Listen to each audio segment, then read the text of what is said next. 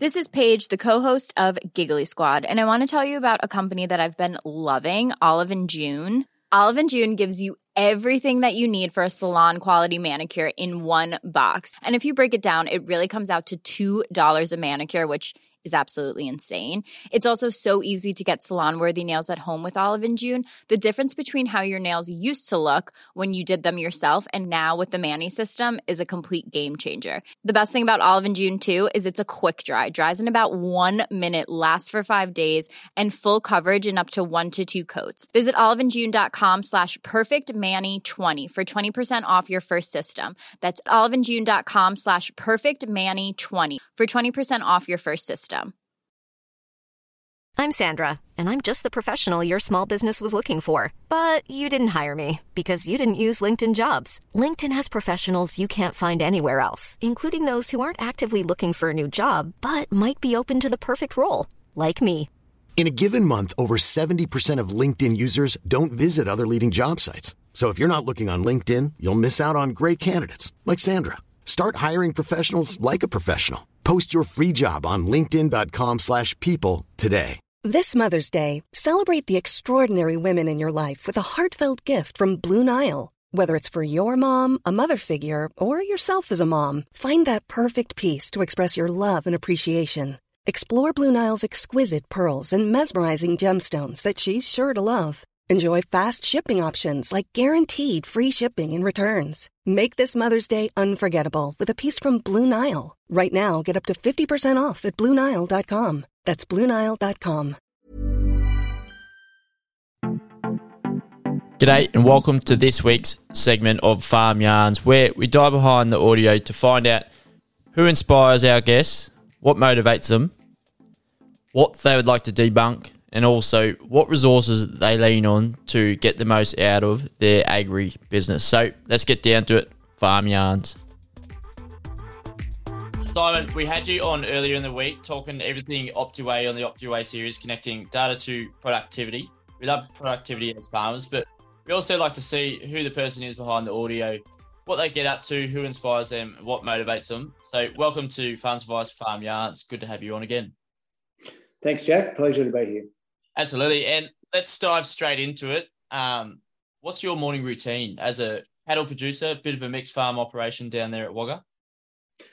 Yeah, I guess I like to sort of get up and, just do a little bit of exercise before the day, clear my mind a bit, and potentially spend a little bit of time in the office just planning. It doesn't always work like that, particularly calving time. Hard to find those sort of times. But, that's sort of how I like to start the day and then get into it from there. As they say, win the day, win the year. Win the morning, win the day, and then win the year. That sounds like a sensible plan. Absolutely. And for yourself, whether it's personally or academically, who inspires you? Maybe it's in farming or completely outside of farming. Who's that person? Yeah, I think I get really inspired by family farms that have been able to, or farmers that have been able to grow their business, over their career, I guess. And I think it's inspirational when you look at what some of these farmers have been able to do, and moving forward rather than just plodding along for their career. Yeah, 100%. I agree with that one, and just trying to flesh those stories out on this podcast. Farmers learn from farmers, and it's the best way to learn, and On the Go for a podcast does it pretty well as well. Slight plug there for myself, but for yourself, whether it was 30 years ago or 5 years ago, what was your second 60 seconds in a farm memory that you first had? I think my fondest farm memory was I grew up with my family having hobby farms sort of down in Victoria, around Melbourne. Nice lush hobby farms. Sorry, what's that? Lush green grass, I'd imagine, down in Victoria. Yes, yeah, lush green grass and pretty cold, ordinary weather mostly. But probably my best memory was the first time I went to Hay in the Riverina, and I just remember getting out of the vehicle and thinking, this is this is amazing. And I just love that country. And that really, I think, inspired a passion in me for agriculture that I hadn't had before that time. Yeah, those hay planes, they're definitely capturing, even if you're driving past or you're pulling through, pulling in as well. But for yourself, in the world of where you work, what's a myth you'd like to debunk about? I think the myth probably I'd like to debunk is, I feel like sometimes, a lot of people in the city think that, agriculture is a pretty laid back lifestyle and life and working life. And I think it's far from that. It's it's full of hard work every day, usually 7 days a week, and at times amazing amounts of stress. So I think that's just a potential myth that's developed over the years, thinking we're sitting on the veranda drinking cups of tea, and it's not like that. No, definitely not. And also the perception that we're all sort of poor as farmers, and we're actually operating $1 million assets plus. That's probably a small farm as well, moving in. Beyond that as well, it's exciting to see, but also joining that gap and sort of educating along the way. Interesting though, like as the podcast, I sort of want to just focus on internals and not waste my time educating those within the city. I think it will come at some sort of part, but I think it's good to make the opportunities a lot better internally, and then that will shine externally, so people will come in and have a look, see what we're doing, work on our business, work on your business as a cattle producer, and get a little bit better each day.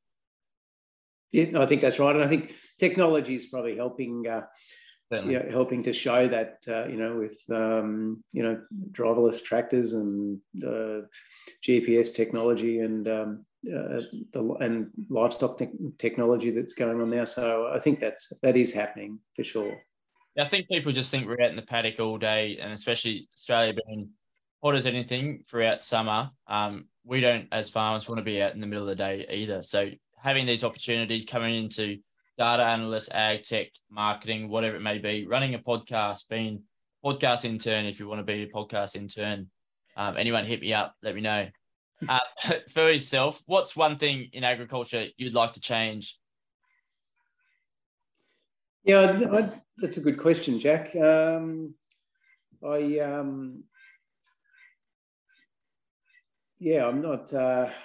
sure. I think the availability of labour at the moment's become very difficult for the industry, and I think I'd certainly like to see that change. I think more people need to hopefully grasp the benefits of living in the country and in regional Australia, which I guess they are from COVID. But I'd certainly like to see agriculture and this industry surrounding agriculture being probably more appealing for employment. Yeah, I think that's a good one. I heard David Littleproud said the other day, we're lacking 172,000 jobs within agriculture. And really, I don't know how we're going to make that up as quickly as we need to without the wastage on the other side. But also regionally, I think the lack of housing availability now, you can only build a house in so ever long, but people need to live within those 6 months. So moving probably isn't the right time, but maybe in the future, depending whether or not we've sort of left them behind and they just stay in the city forever now. Bit of a turn. Yeah. An interesting one, though, to see how it all pans out for regional Australia and bolsters. We're both in pretty large regional cities. I'd say Wagga's a little bit bigger than Dubbo, but I'd say Dubbo's a bit better than Wagga, not being biased at all. I disagree, but anyway. I thought you might have. But for that, how we deal with ourselves and making our farm as best as it can be is the best option. And then hopefully our neighbours are doing the same thing. And sort of what this podcast is a bit about, passing that on and getting everyone a little bit better, having access to the information readily available as well. But for yourself, being a cattle producer, what does land care mean to you? Yeah, so I guess we've been on this property 30 years. 30 years ago, there were only sort of sparse paddock trees left behind. They'd done a lot of clearing in the past, and so we set about a tree planting program, creating some plantation areas and fencing off erosion areas. We're still doing those works as we go. It's taken longer than we would have liked. But the difference we've seen by planting these trees and the bird life and the animal life has been nothing short of amazing, and it's been so pleasing aesthetically. The property looks a lot better, I think, than it did back in the times when it didn't have those plantations. I think Landcare generally getting better with ground cover and retaining soil on the property is really important. And I've seen the development of containment areas for livestock for dry times. That's been a fantastic thing to do. I think as we get these droughts coming through, being able to keep the ground cover on the paddocks. So I think Landcare is really it's vital as far as caring for the land goes. And we've been really pleased how it's worked on our property. Do you think Landcare starts with the farmer in mind? Yeah, I think look, everything's got to be economically sustainable. But what we found is that it being environmentally unsustainable is going to lead to bad things down the track. So there's got to be the mixture of both. But certainly I think with a bit of effort, you can make some really big improvements at the farm level. Yeah, absolutely. And I suppose going back to before, how ag tech is actually helping us improve surveying our land a little bit better, and like variable rates and however that works out, or where's a good spot to put a tree plantation, a shadow strip right up the middle of the paddock or to the left or the right of it, working through with the ecosystem as well. But something that farmers are always thinking about, I think, Landcare, and thinking a lot more now, utilising it, but also giving it back. And how can we improve that to give more feed for our cattle, our sheep, pigs, alpacas, whatever it may be, what sort of farmer you are. But moving into the next one, bit of a tongue twister. If you weren't doing what you were doing, what would you be doing?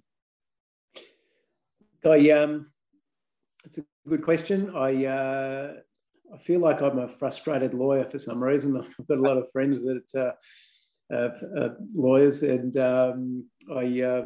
perhaps I'd be a lawyer in another life, Jack.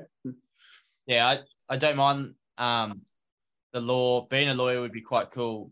Maybe a little bit inspired from Suits, the series on TV, if you've seen that before. Yeah, could be. As a farmer, what sort of resources do you lean towards to learn from? What do you learn from? Yeah, so I guess I get a lot of publications on through email, so I'm reading them. I've also I'm part of a farmer group that we meet several times a year, and I find that invaluable with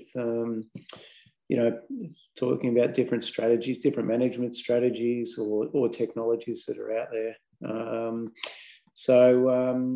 I guess we can become quite insular in our day-to-day activities, and that's one way of talking to other people and seeing what's going on out there. Yeah, I think that's probably one of the best ways you can do it. We'll have to get a few of those from the farmer group on the podcast to talk about their own operation. Yeah, gotcha.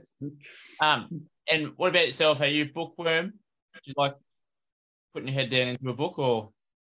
I'm very disappointing on that front, Jack. Haven't probably read a book for 30 years, I think. I wasn't either, and then now I've just started to read books and don't mind tricking away at them. More sort of business related. There's not too many farming books out there. There's Gabrielle Chan's. I'd recommend reading that one.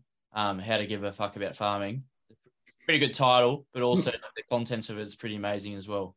I actually chatted to her on the podcast a while ago. It's a good one. Okay, I'll look it up. And to end out the farm yarns, to see how we're going, I've actually got the dog on my lap at the moment, keeping me warm. What sort of question would you like to ask our next guest on the podcast without knowing who they are, or what they do? I think I'd like to ask them what's their favourite cut of beef. Favourite cut of beef, that's a good one. And I think the one before, off the top of my head, was, what's your perception of carbon farming? If that's not it, I just made it up, but it's not too bad. Okay. Look, I guess it's something that's developing probably by the month at the moment. Certainly the topic of the day. I think, it's got a fair bit to play out over the next year or two or three, but it seems like it's going to be here to stay, and a real thing that we all need to be across and be prepared to learn about and act upon. Absolutely, and data will play a huge role in that, as you know, as using the Optiway system and others out there to improve your own farm and having that availability to measure what's going on farm. But Farm Yarns, thank you very much, Simon, for coming on to Farm Yarns and having a yarn with us. Thank you for tuning in to the Farms Advice podcast. It is produced by Advertise Digital, the agribusiness marketing specialist. Go to farmsadvice.com.au for more information on this episode and the others before, and spread the farm's advice. If you love this episode, please give us a review on Apple Podcasts and subscribe, as it helps other farmers find us too. But until then, next Tuesday, keep on farming. In the spirit of reconciliation, the Farms Advice podcast acknowledges the traditional custodians of country throughout Australia and their connections to land, sea and community. We pay our respect to their elders past and present, and extend that respect to all Aboriginal and Torres Strait Islander peoples today.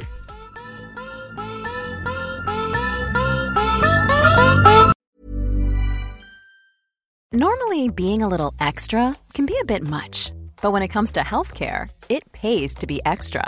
And United Healthcare makes it easy with Health Protector Guard fixed indemnity insurance plans. Underwritten by Golden Rule Insurance Company, they supplement your primary plan, helping you manage out-of-pocket costs without the usual requirements and restrictions like deductibles and enrollment periods. So when it comes to covering your medical bills, you can feel good about being a little extra. Visit uh1.com to find the Health Protector Guard plan for you. Mom deserves the best, and there's no better place to shop for Mother's Day than Whole Foods Market. They're your destination for unbeatable savings, from premium gifts to show-stopping flowers and irresistible desserts. Start by saving 33% with Prime on all body care and candles. Then get a 15-stem bunch of tulips for just $9.99 each with Prime. Round out Mom's menu with festive rosé, irresistible berry chantilly cake, and more special treats. Come celebrate Mother's Day at Whole Foods Market. Hey, it's Paige DeSorbo from Giggly Squad. High quality fashion without the price tag. Say hello to Quince. I'm snagging high-end essentials like cozy cashmere sweaters, sleek leather jackets, fine jewelry, and so much more. With Quince being 50 to 80% less than similar brands. And they partner with factories that prioritize safe, ethical, and responsible manufacturing. I love that. Luxury quality within reach. Go to quince.com/style to get free shipping and 365-day returns on your next order. Quince.com/style.